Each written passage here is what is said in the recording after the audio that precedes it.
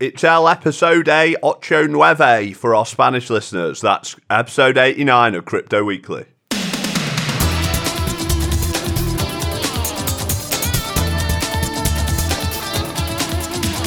specialo shouto alto to our listeneros in España. Not those filthy Catalonians, though. This week in the news. Stellar burns 50% of the total supply of XLM. Patrician. Craig Wright decides not to continue with the settlement of the Wright versus Kleiman ruling. Binance are bringing more fiat on-ramps to the US. And BitMEX expose all their users' email addresses. All this and more on this week's Crypto Weekly. If you enjoy the show, head on over to patreon.com/cryptoweekly and maybe sign up for one of the patron tiers to receive some sweet rewards in return. I'm joined in the studio by Mr. Geordie Prince to my left. Hello. What are you drinking, friend? I'm drinking a delicious, refreshing, and entirely fulfilling Brewdog Dead Pony Club Session IPA, Ken. What an epithet for a beer. Dead ahead of me, I have the Crypto Beak. Hola, it's me, El Crypto Bico. Oh, another Spanish intro. Thank you, friend. We're getting very big in the border states of America. De nada. Cool. What are you drinking, friend? Uno cerveza. Perfect. To my right, we have the Bitcoin Buble. Good evening, Ken. How are you? I am very well, my friend. What are you drinking? I'm on the Dead Pony Club too, but I have had a little taste of a disco forklift truck. I too. The mango pale ale you brought along. Yeah. Is that not ecstasy, though? No. Okay.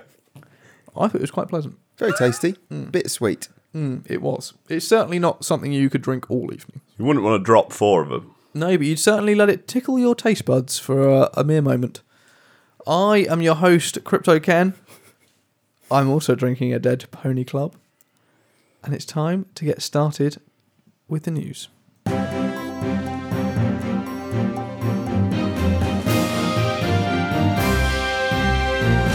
Some huge news to begin with, and that is one of our favourite cryptocurrencies on the podcast. That is Stellar, XLM. They've decided to do away with airdrops, and they're just going to burn over 50% of the total supply. Someone want to talk about this? Yeah, they burned fucking loads of XLM, Ken. It's a pretty big move. Yeah, it's pretty gnarly. There were 100 billion XLM in existence. Only 20 billion were in circulation. About 1 billion owned by P-Money.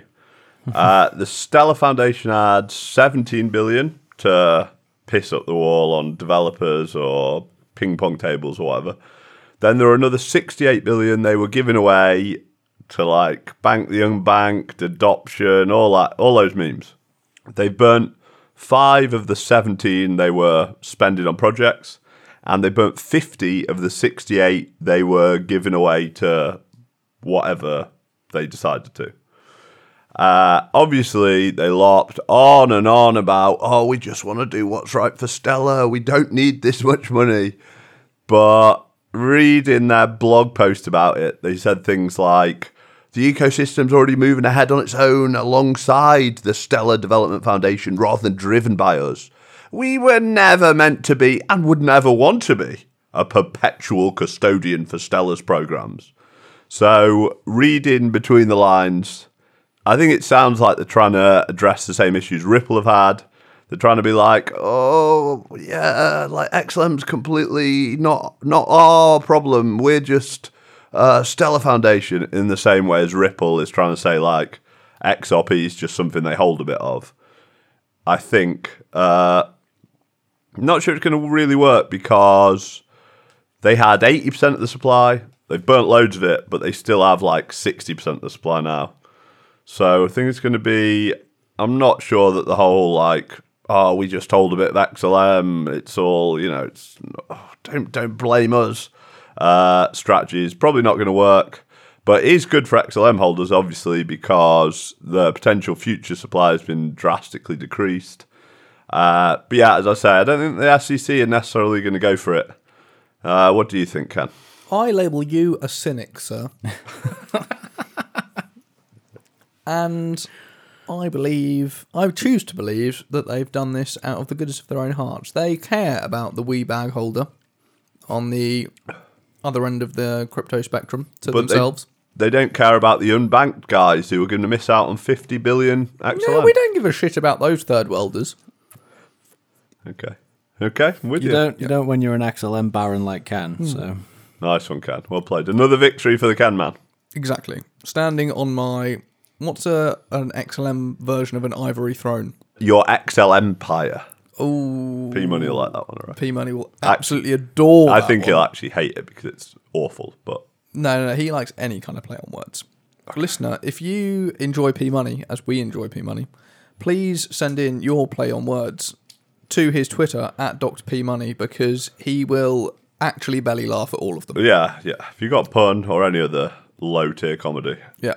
you'll like it. We're going to see some kind of spin-off into the gaming sphere for XLM as well, to try and diversify. Let's hope so. But I think the key takeaway here is that while obviously it's huge that they've cut the supply, the potential supply, it hasn't actually affected the circulating supply for now. Obviously it will do in the future. But the Stellar Foundation still own well over half of all of the XLM. Not in circulation yet, but they own a lot of it. So it hasn't really addressed the biggest issues that critics of XLM had, saying that it's centralised, Stellar Foundation own most of it. I think those are still relatively valid concerns. That is very, very fair, my friend. And I feel like we're going to revisit this a little bit in Market Watch. We may do, Ken. We may do. A bit later in the show. So, I'd like to move on then. And I'm going to look at you for this one, Buble. Because I would like you to inform me what the devil is going on with Mr. Craig Wright at the moment. We have written down here that he has just decided not to continue with the settlement from the Craig Wright versus Kleiman estate ruling. Yeah, I was hoping Young Law was going to join us in the studio today to talk me through all the legal speak. I'm probably wrong with a lot of this, but my understanding is that the Kleiman guys are trying to get some money from the wrong-un because... Loads of money. Look, half the money. Yeah, quite a lot. Because Wrong-un and Dave Kleiman built Bitcoin, wrote it, did all the groundwork, then put it in some fund trust thing. We've covered it before, but they're trying to get some money out of him. The court has ruled in favour of the Kleiman estate and said, yeah, Wrong-un, hand over the cash. Wrong-un was like, fine. Started, was it an out-of-court settlement or some sort of agreement of how much he was going to hand over? I think the court might have either suggested or presented the opportunity for the two parties to reach an agreement outside of court. Okay. But basically, under the shadow of the fact that he had ruled effectively in favour of the Kleiman estate. But this was some sort of non-binding thing. It was like a gentleman's, if you guys want to go and do this over there, crack on, we'll call it quits. Right, as far as I'm aware, yeah. Yeah. So now Wrong-un has gone, actually, do you know what? I'm not going to do that. No, mate, I'm not going to give you the money. I can't finance it. So he's declaring bankruptcy? Not quite. I don't think it's gone quite that far. But there was a quote in the article which did make me chuckle on how retarded the Wrong-un has been on this. This case is about to get even worse for Wright than it already was, which is almost hard to imagine. He's now pissed off everyone, including 2 federal judges and probably even his own lawyers at this point. And I think that is, like, if you're going to settle out of court and crack on with it. If not, don't bother. Yeah, I mean, if this ends up back in front of one of those 2 judges, he's going to get absolutely zero quarter from either of them, and it's going to be well-deserved, because I know we've discussed previously how irritated one of the judges was. He went on this long monologue about how Craig Wright had repeatedly lied, obfuscated, omitted evidence, procrastinated throughout this entire debacle of a trial. Didn't you want to try and do it via video conference call? Something like that. Yeah, it was getting for ridiculous. the climate. Yeah, probably. So yeah, he really does seem like he's running out of options really fast. That said, I do respect how alpha this move is. It's basically been mandated to give these people half the money, half the Bitcoin in question. And he's like, yeah, sure, let's just have a chat about it. They go to have a chat about it. Halfway through, he's just like, no, I haven't got it for you, big guy. It does get even better. Oh, though. tell me more. It turns out Wrongen's mate, tax dodging Mr. Calvin Ayre. Allegedly. Thank you. The shortest man ever to walk this up. Allegedly. Was trying to buy Kleiman's estate. Allegedly. During this... No, this is not allegedly. Oh, wow. It's written on your man's blog, CoinGeek's blog itself. So he is actively promoting the fact that this happened himself. What's he trying to buy? He was trying to buy the Kleiman estate. Which is basically the debt that Craig Wright owes. Yes. But this is what I didn't fully understand. So they'd have made this settlement out of court. The Kleiman estate gets $1 billion worth of Bitcoin, whatever. Ayre is in the process of trying to buy the Kleiman estate. And him and Craig Wright are big buddies. Craig knew nothing of this. Ah, okay. But they are big buddies. Allegedly. But it's just a surprise. Yeah. Casual acquaintances. So according to their own article, CoinGeek, on CoinGeek.com or whatever it is, Yeah. Ayre recently entered into negotiations with attorneys representing the estate of the late Dave Kleiman, a former associate of Dr. Craig Stephen Wright, the individual behind the entity known as Satoshi Nakamoto, the inventor of Bitcoin. It's great that CoinGeek continually just say, Yeah. Craig Wright, aka Satoshi Nakamoto. Craig Wright was never a party to these negotiations, and any suggestion that contradicts this is factual misrepresentation. Well, I'm glad we only said allegedly. Just... What's he trying to do? So I think what the angle they might... So obviously that's sort of another way of reaching settlement with the Kleiman estate, right? I think they might say to them, do you really want to be bothered with all this fake internet money, the ups and the downs of the price? Let's just say they're worth, I don't know, $500 million today. God only knows what they're going to be worth tomorrow. Maybe I buy the Kleiman estate for 250,000 of those dependable US dollars, and you don't really have much to worry about beyond that point. And then you let me hang on to those volatile Bitcoins. I think maybe they're just trying to go for that. Although it does seem like, why wouldn't Satoshi Nakamoto offer that directly to the Kleiman estate in this mediation process? Because Satoshi would have to sell some of his Bitcoin, so he'd have to have access to it. Well, he doesn't have access to it, does he? He doesn't? No. Well, right, he said that he doesn't he? Hasn't he already? Okay, but he might tell his mate otherwise. Well, oh yeah, he said that there's like a multi-signature. Trust or something. Yeah, so he set up a trust that holds the Bitcoin, and access to the trust's funds involves the use of some elaborate multi-sig wallet. But So it's there. I just can't get it right now. yeah, but that was also discredited by expert witnesses during the trial. So Yeah, but so what I'm saying is that he's saying that he wouldn't be able to do that.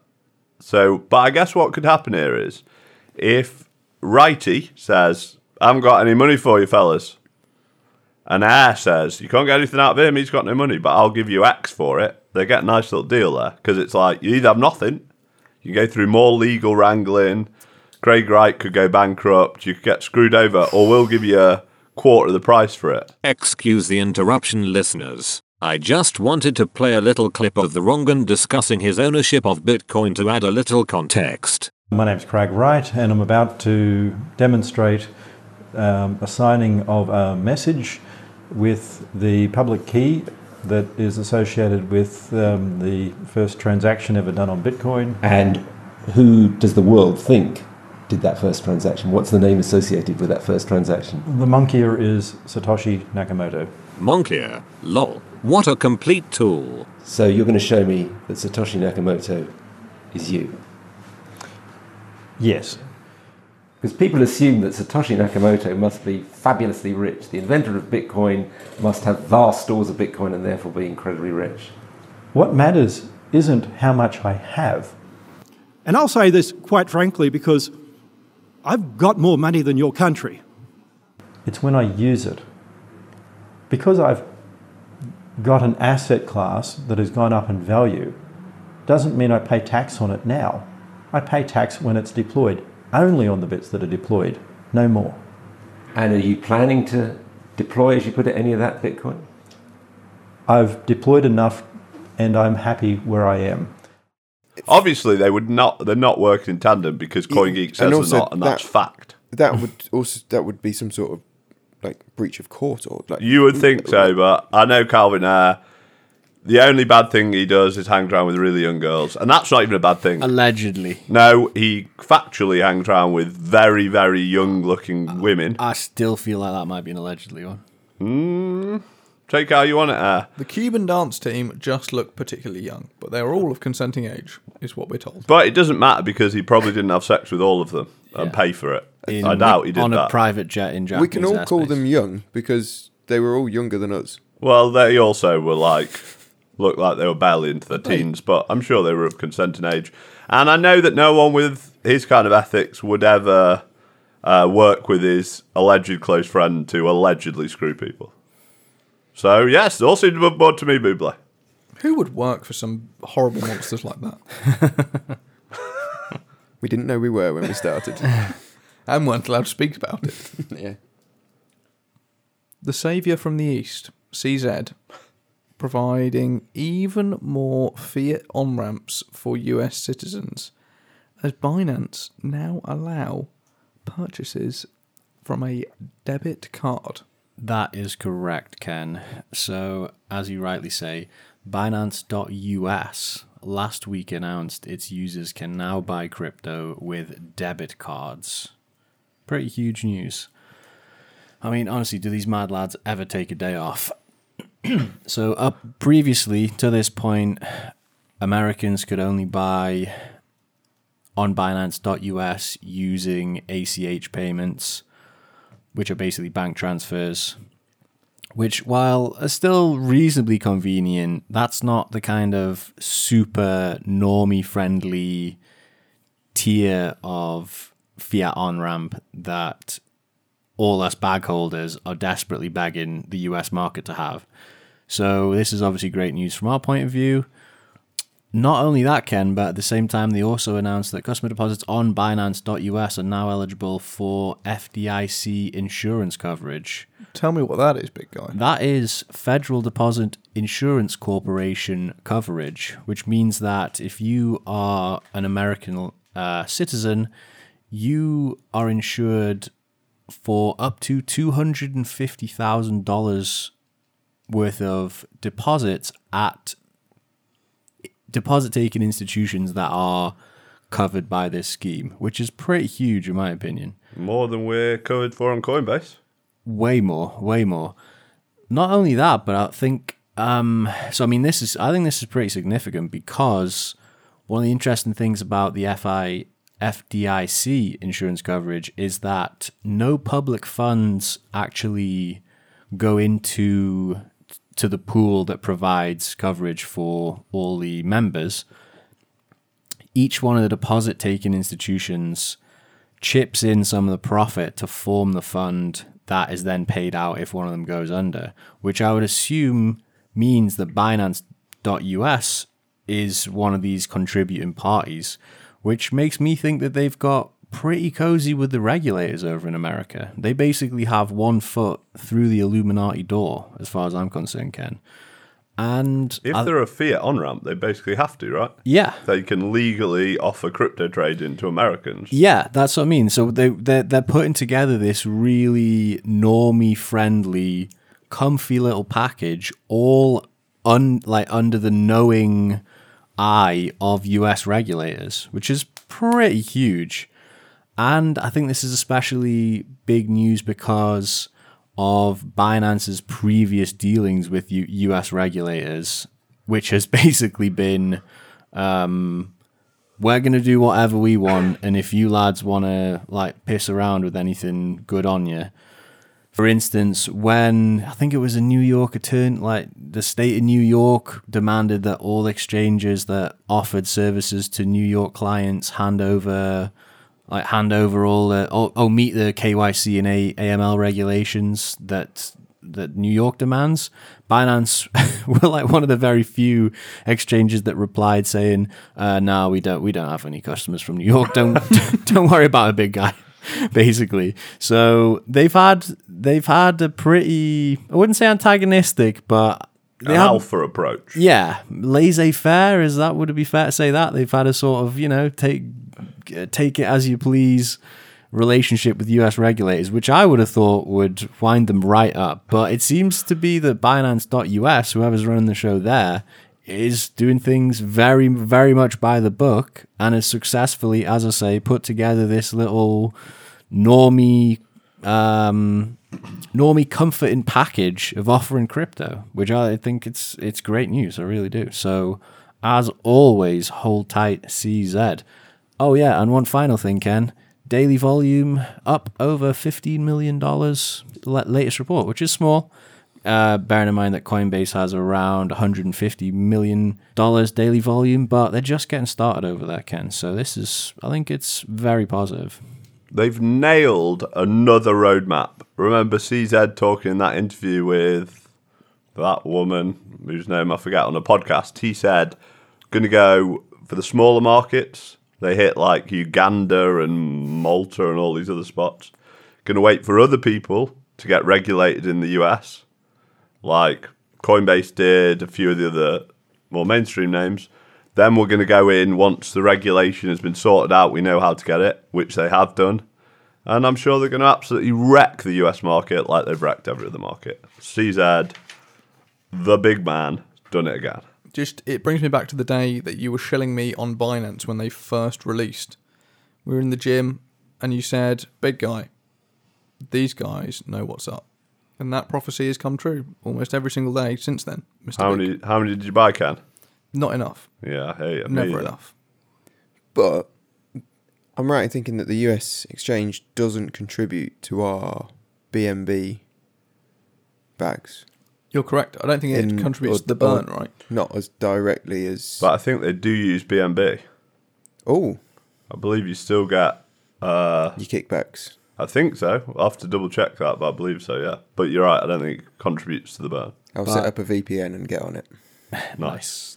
Please do. Just don't do it. Don't do it in New York, big guy. Yeah, the only person in the world who's setting up a VPN to route through the United States to get trading in crypto. They won't be expecting this. Nice. From one very well-run exchange to one that clearly does not give a shit whatsoever about their customers, we have BitMEX exposing every single person who signed up's email address to the world. Not quite, Ken. We have BitMEX exposing the majority of simply the majority of their client email addresses. So they CC'd in the majority of their clients into a general user update email recently. I can see Bublé's eyes rolling back into his skull as I said those words. So does this mean we have an email that's gone out with CC'd to like 1 million plus other people? Yeah. I would guess, yeah. Oh my God. Yeah, so this is a big deal because a malicious party who received this email has a huge list of people that he knows hold crypto. So it's sort of a bank of targets that they could pursue with, for instance, a spear phishing attack. And not only that, but now they also now know one part of the information that's required to access these accounts. So from an OPSEC or InfoSec point of view, this is a big blunder. That said, doesn't necessarily mean that your BitMEX account has been compromised, but BitMEX have come out and said that now really is the time to make sure that you, one, add the BitMEX support email address to your contacts list, and two, enable two-factor authentication on your account if you haven't already got it. And 3, don't hit reply all. 3, don't hit reply all. If you're listening, BitMEX, you probably should have said that. Yeah, I would also add that I would probably first of all, you should have had two-factor authentication on all of your exchange accounts for years now. If you haven't, go and do it on BitMEX, and go and do it on every other exchange that you have an account on.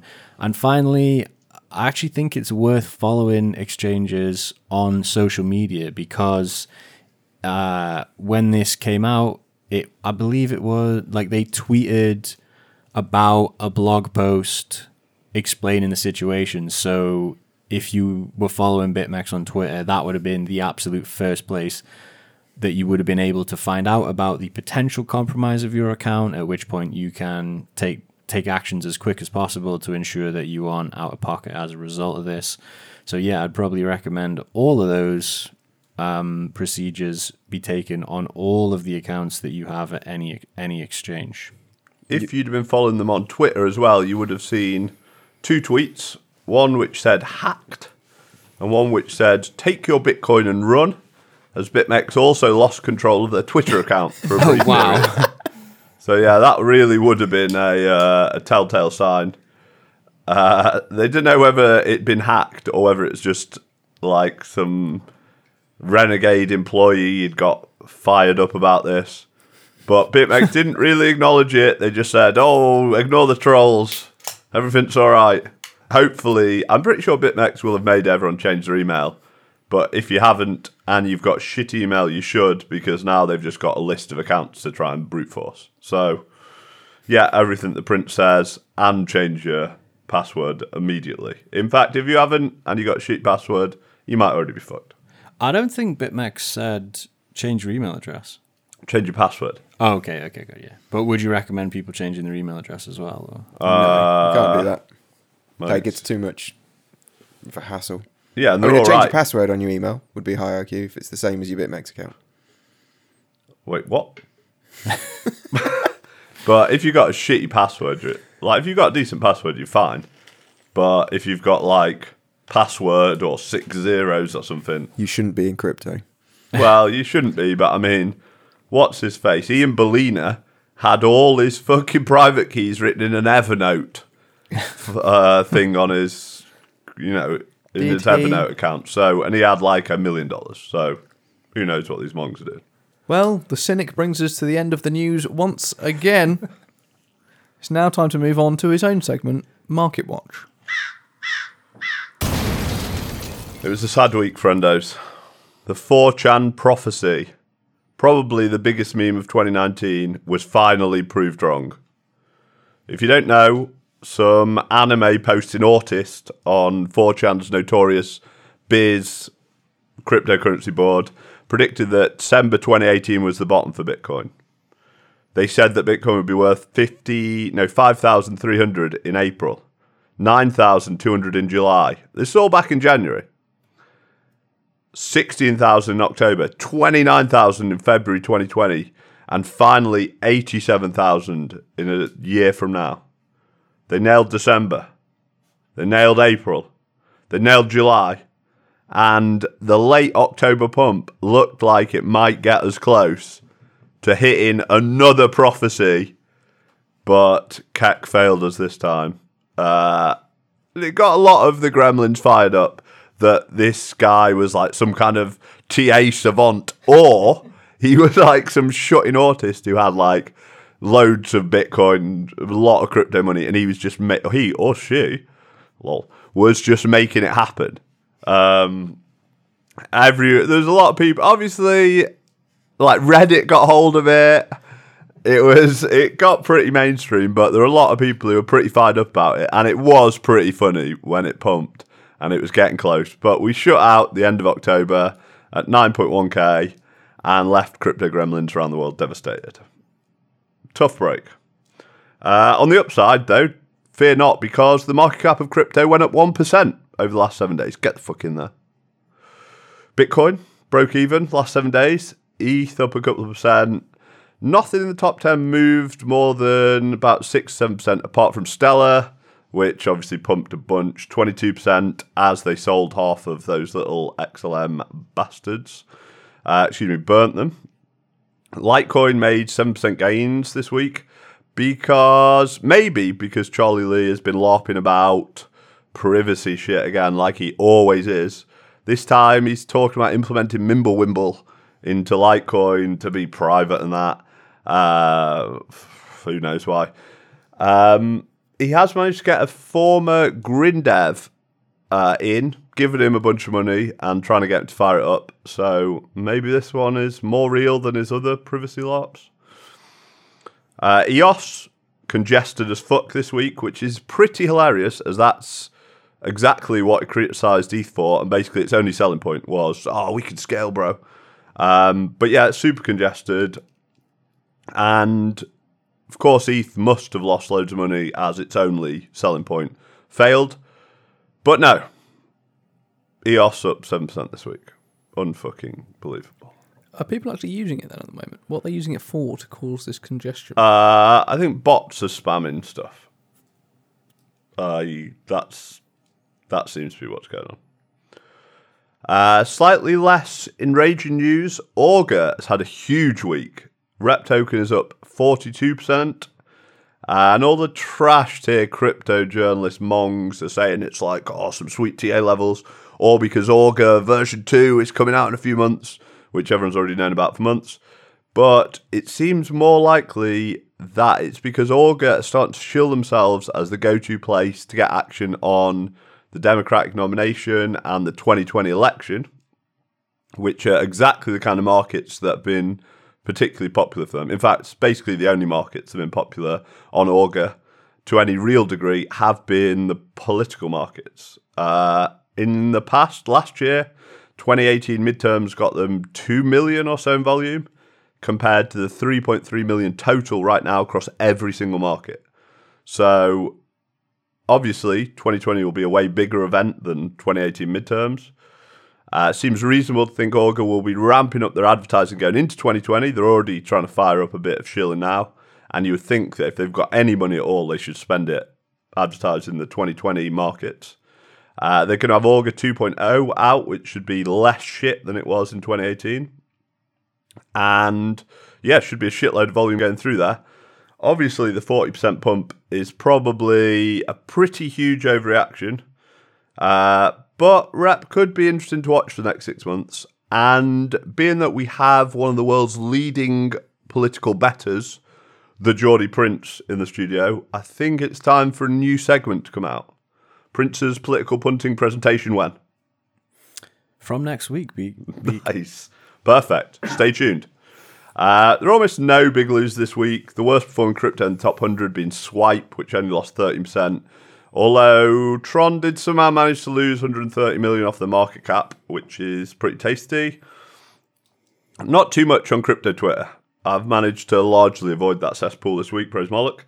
My favourite posts on there, though, have been Innovatutor slating Ken for our absolutely dogshit new Crypto Weekly logo. So check out our logo on, it's not across everywhere now, Ken, on our Twitter. It is, yeah. So check it out and make sure to @Ken and let him know if you think it's as terrible as the rest of us do. And make sure to leave my handle out of that conversation because I'm already getting spammed to shit by that one autist. Innovatutor. Yeah. Mate, he's trying to help us out. Yeah. He's a not 1,000 anymore. times. He's not anymore. He messaged me today to say he withdraws his offer for help. I'm not surprised. Who's surprised? I'm not surprised he's withdrawn it because you haven't listened to him one little. I'm not surprised. That's not fucking true. You need to see my messages because I have I have followed his dance through my messages. He has taken me on a wild goose chase, a wild pony ride, if you will. Okay, well, I think he's in the right.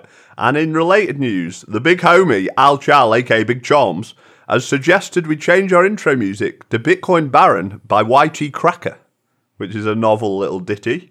I personally feel that our 80s cop show intro is now too iconic to change. But at me on Twitter and tell me if you disagree. Tell me which one you prefer. That's what you call user research, Ken. Should try it sometime. Mm-hmm. This has been Crypto Beak reporting live from the Clown Market. Back to you in the studio, Ken. Thank you for that update, Mr. Beak.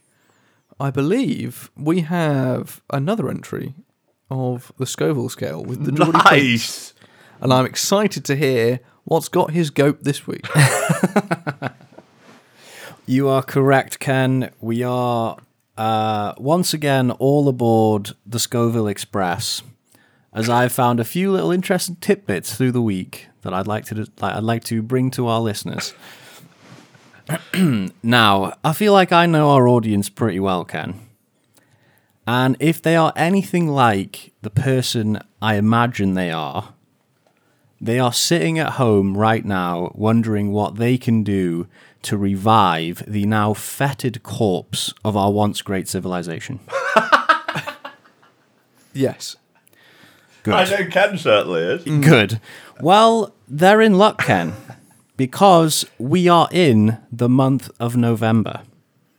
And what is it we do in the month of November to preserve what little of value remains in this clown world? Grow a mustache. We do not. We refuse under any circumstance to masturbate, Ken. Isn't it to nut in general?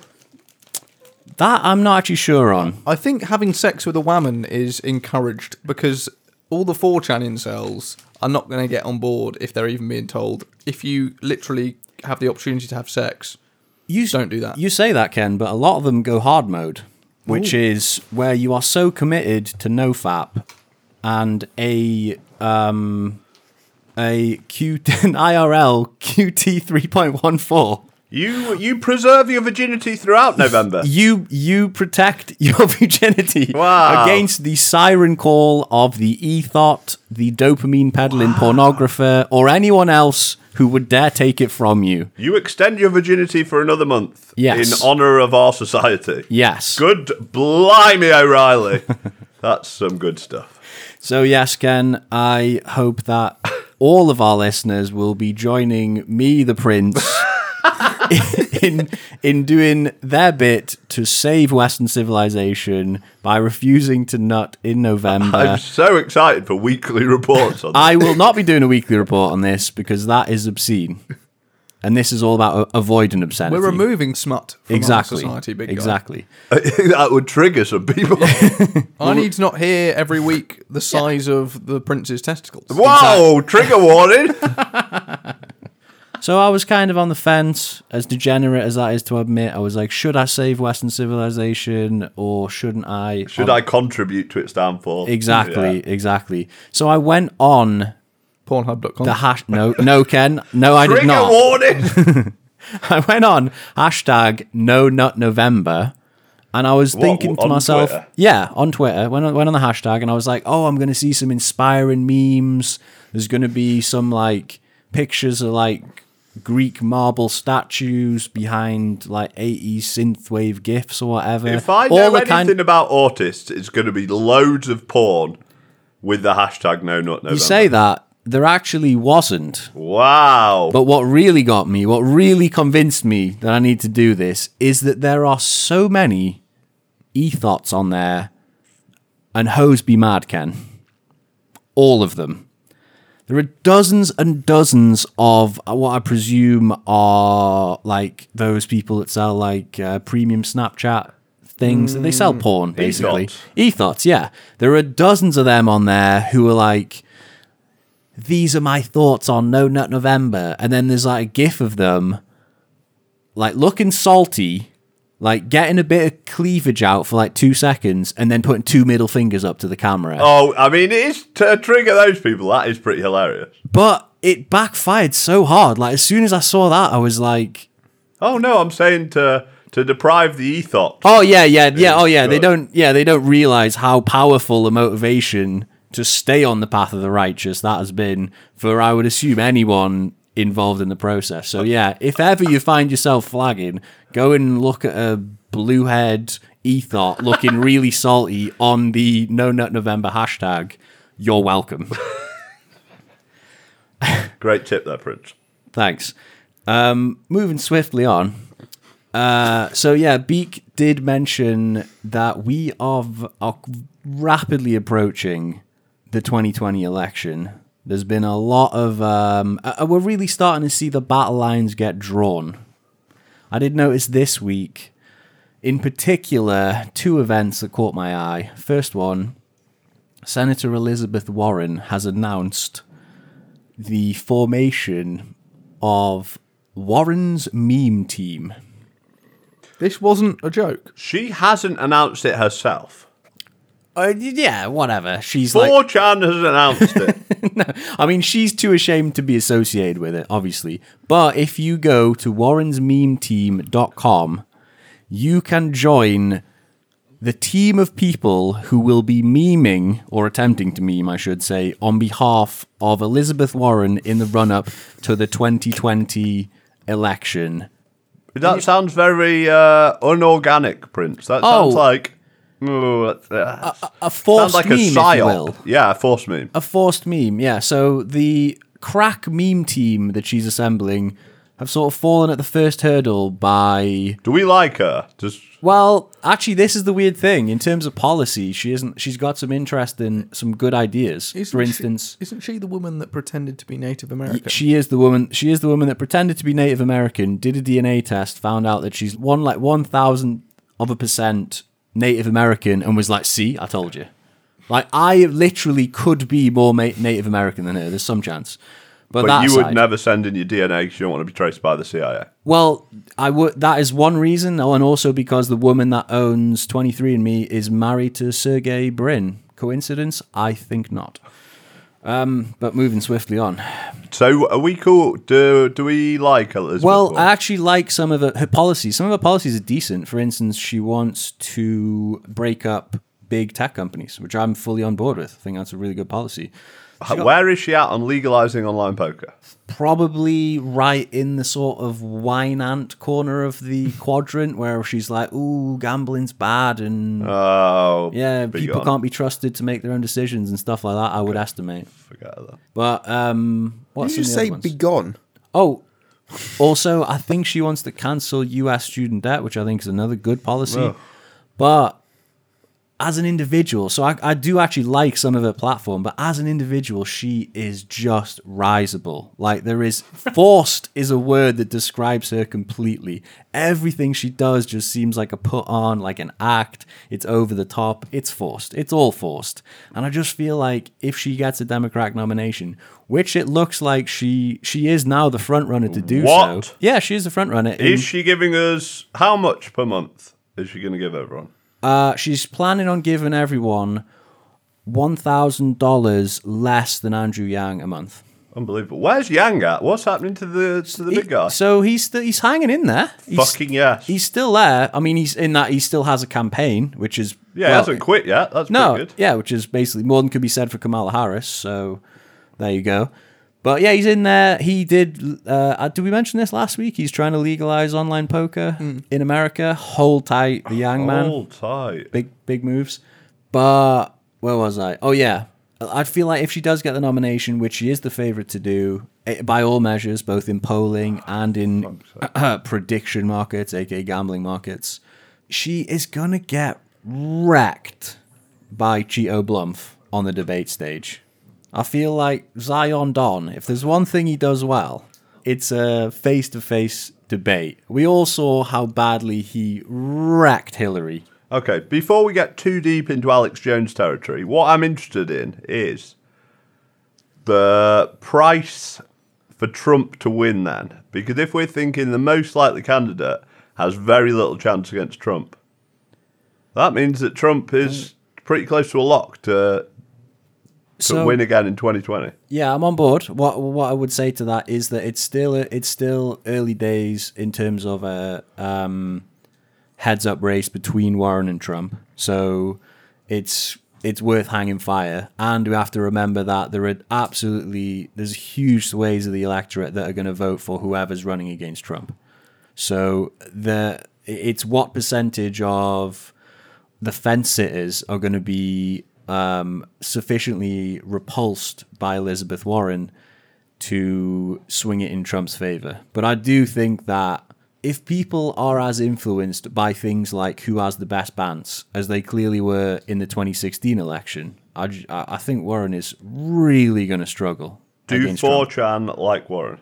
No, I don't think Then they do. she is fucked. Yeah, I think they're like me. I think they can see some of the value in some of the policies, but as a candidate, she's just so easy to hate.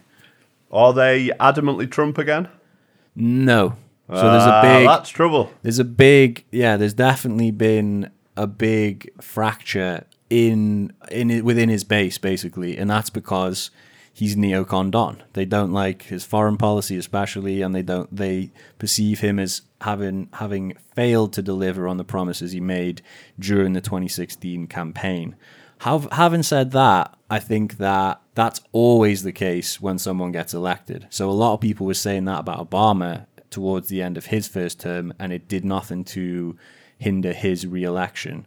Furthermore, it's pretty well known that there's a huge incumbent bias. Not huge, but there's an incumbent bias in US presidential elections. I think if I remember correctly, I think it's out of the 37 US presidents who have run for re-election after being president for the first term, only 10 failed to get re-elected for a second term. So I feel like incumbents do very well. And you can kind of see why, because people like changing president is like... Vote against our president? Yeah, exactly. That kind of thing. Crazy. And also like give the man a fair chance, like 4 years, not that long a time. Like he's in, give him some time and he'll work things out. That kind of attitude. So when I saw on various betting markets the other day that the price suggested that Trump had as little as 41% of getting re-elected, obviously I got involved. Completely irrespective of my personal feelings of Zion Don, but there you go. Sometimes the numbers speak for themselves. So, yeah, it's going to be an interesting one. And I think, finally, in contrast to Warren's meme team, who do things like tell each other that fewer words in memes are better, because God knows the left has to learn that lesson the hard way. Trump himself this week has come out and announced the Autism Cares Act of 2019. I shit you not. Wow. Yes. So we've heard a lot about quid pro quo in the news regarding Trump. However, this is probably one of the most blatant quid pro quos in US political history, as he signed a $1.8 billion for funding of autism research and services, which I took to mean he's going to make sure that all the autists have enough tendies and sips to meme long into the night in the run-up to 2020 and secure his election just as they did in 2016. And who can blame him? Fucking hell. Unbeatable. That's an unbeatable strategy. Get the autists on board, game over. Trump with the 10,000 IQ plays. Serious. He truly is playing 5D chess with this particular one. 7-dimensional underwater backgammon, Ken. Correct. So all in Trump. Well, I mean... I'm going to level with you. It's too late. You've already sold me. All in Trump at 41% of getting re-elected. I mean, that's fucking anything ridiculous. under 90%, we're all in. That's what I'm hearing you say. Probably anything under 50. I mean, Jesus. Thank you for that update from the Scoville scale, Mr. Prince. I truly appreciate it. GP, would you like an update on No Nut November? Yes, please. From The Authority. Who's that? Oh, is it Latsbra? No. Pornhub on Twitter. Okay, what did they say? 20 million people already failed No Nut November. Weak. They called them weak. They're right. They're right to call Followed them up weak. by some mad lad. Excuse me. I watched, but I didn't nut. Blown out. It's a whole new level of strong. Great point. Now that is hard mode. No, that is actual peak degeneracy, to be honest. That's sadist mode. Masochist mode, where you inflict pain upon yourself? I don't know, but... They followed one day later. Update, 100 million have now fallen. To the soldiers still going strong, we salute you. Only 29 days to go. I mean, actually, no, I'm against this subversion of the no nut movement by Pornhub and their witty tweets. I'm against it. Pretty good bands. I would like to see the numbers for the previous month, though, and contrast and compare. And I would like to see the week-on-week numbers after this episode drops. Hold tight, listeners. Yeah. Don't let me down. You know who will definitely be doing No Nut November? That's Roy. Let's see what he's got to say. I think Romano's doing it, isn't he? Oh, Roy is doing it, and he's tweeted at length about it. Nice. I decided this year to do No Nut November. Never did it before, but I don't see what the big deal is. I'm going to easy one-shot it. All I have to do is stay inside my house. Avoiding porn is easy. Day 4 already, and I feel just fine. Return. Just. Period. Return. Fine. That is the most Roy tweet I've ever heard. I thought he blocked you. Yeah, I'm on incognito mode. when an event like No Nut November comes around, Roy, if you want to, you got to get a bit of cringe porn. Also, staying in his house makes it easier for him to avoid porn. He Where lives does he consume it? He The lives in bus stop? Thailand, mate. I see. And there's nothing that makes an internet autist want to nut like that. Well, I feel like the ultimate test of whether he's successful or not is whether he still lives in Thailand on the 1st of December. Because right. after a month of no nut, he'll be like, what am I doing in this hellhole? I'm leaving. You would hope so. But if he falls from the path of the righteous, then I feel like he'll be like, no, the place I live is great and I'm going to stay here.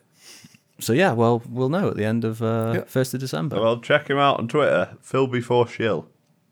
See how he gets on. That brings us to the end of the show then. It's time for us to chill our Twitter handles. Say goodnight, Mr. Geordie Prince. Good night, everyone. Please follow me on twitter.com at HRHJordieP. That's at HRHGEORDIEP. Many thanks. Take it away, Mr. Beak. Buenos noches. It's been me, El Crypto Bico. You can follow me at crypto_beak on Twitter, but I'll mainly be speaking Spanish, so any English listeners, I guess you can turn Google Translate on. Mr. Bitcoin Buble. Good night, you nutters. It's been me, Bitcoin Buble. You can find me on Twitter at Bitcoin_Buble. I have been your host, Crypto Ken. You can follow me on Twitter at CryptoKenCan. Ken, are you going to be doing No Nut November? Can't now. I don't think Barbie would enjoy that. Okay. Say no more. Yeah. You can follow the podcast at Crypto Weekly Pod on Twitter for updates for the podcast as a whole. And producer extraordinaire could not be here this evening. That's Dr. P Money. Do you think Dr. P Money will do No Nut November? There's no chance. There's a snowball's chance in hell that P Money will be doing No Nut November. The harem won't let him. No, they will not. They have needs. And you can follow him on Twitter at Dr. P Money. That brings us to the end of the show, though. We've been Crypto Weekly. You have been filled in. Stay strong out there, Kangs. Good night.